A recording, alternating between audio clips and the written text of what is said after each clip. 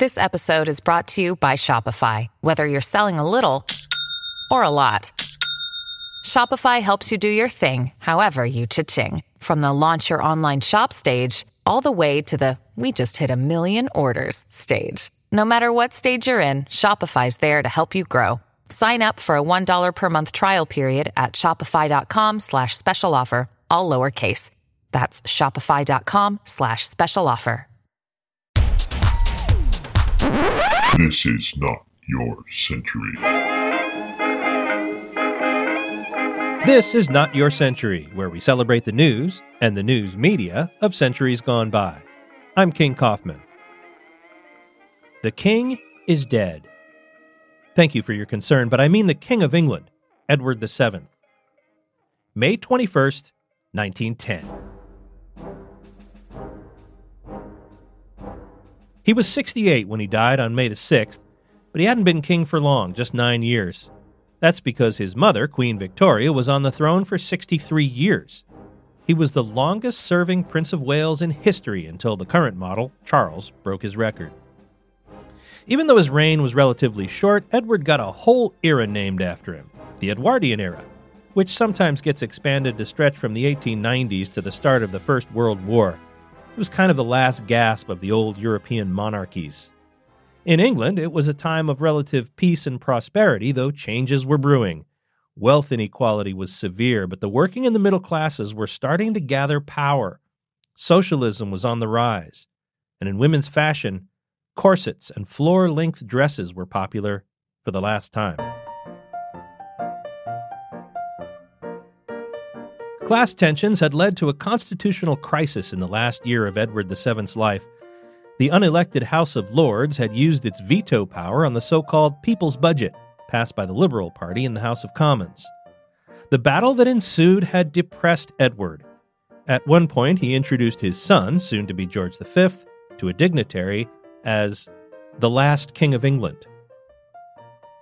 In his long time as Prince of Wales, Edward had been thought of as a playboy, a fashionable man of leisure, a socialite, not a guy with much substance. In 1861, his parents, Queen Victoria and Prince Albert, were outraged at Edward for having shacked up with an actress while he was supposed to be observing army maneuvers. They feared blackmail and scandal. Albert, though he'd been ill with chronic stomach problems for 2 years, traveled to Cambridge to reprimand his son. Not long after returning home, Albert's illness worsened, and he died. Victoria blamed Edward. She wore mourning clothes for the rest of her life, and she never forgave her son.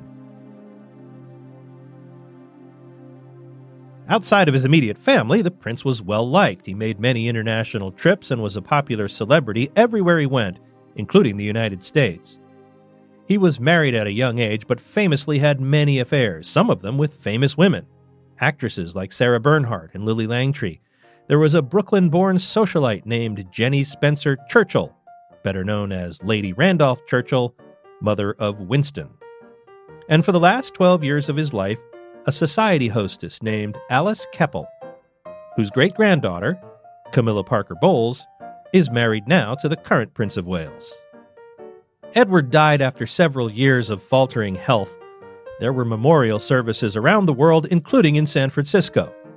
In London, the ceremonies were the largest gathering of European royalty in history. It would prove to be the last such gathering for many royal houses that were deposed a few years later, during and after World War I. Millions turned out in the streets for the procession from Westminster Hall to Paddington Station and then at Windsor Castle. The pageantry that marked the burial of Victoria, the Chronicle reported, was as naught compared with the magnificence of today's ceremony, which was splendid in its accompaniments of gilded coaches, brilliant uniforms, and decorations. It wasn't as fancy as that in San Francisco, but the Chronicle reported that the ministers of many creeds, representing the Catholicity of the British Empire, stood together at Trinity Church for a memorial service. The consular uniforms of many nations echoed the pomp of Windsor. State representatives included the lieutenant governor, the adjutant general, and 2 Supreme Court justices. Another service was held at St. Luke's to accommodate British people who couldn't get into Trinity. There were also services at St. John's, St. James, and All Saints Church. And at Wesley Methodist Episcopal Church, Dr. George C. Adams, conducting the service, said the late King Edward VII was a preserver of peace, a man who recognized and showed to the world the power of the scepter as well as its dignity. During the last year of his life, amid the struggle of commons against lords, his poise was an exposition of masterly dignity. A year after Edward's death, the Parliament Act of 1911 relieved the House of Lords of much of its power.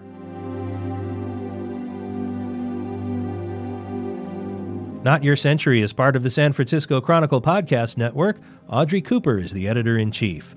Please subscribe wherever you get your podcasts, and if you like this show, we'd love it if you'd give it a rating and a review. For great journalism today, consider subscribing to the San Francisco Chronicle, which you can do in both paper and digital form by going to sfchronicle.com/subscribe. Historical research by Libby Coleman. I'm King Kaufman. Talk to me on Twitter at King_Kaufman. We now return you to your century.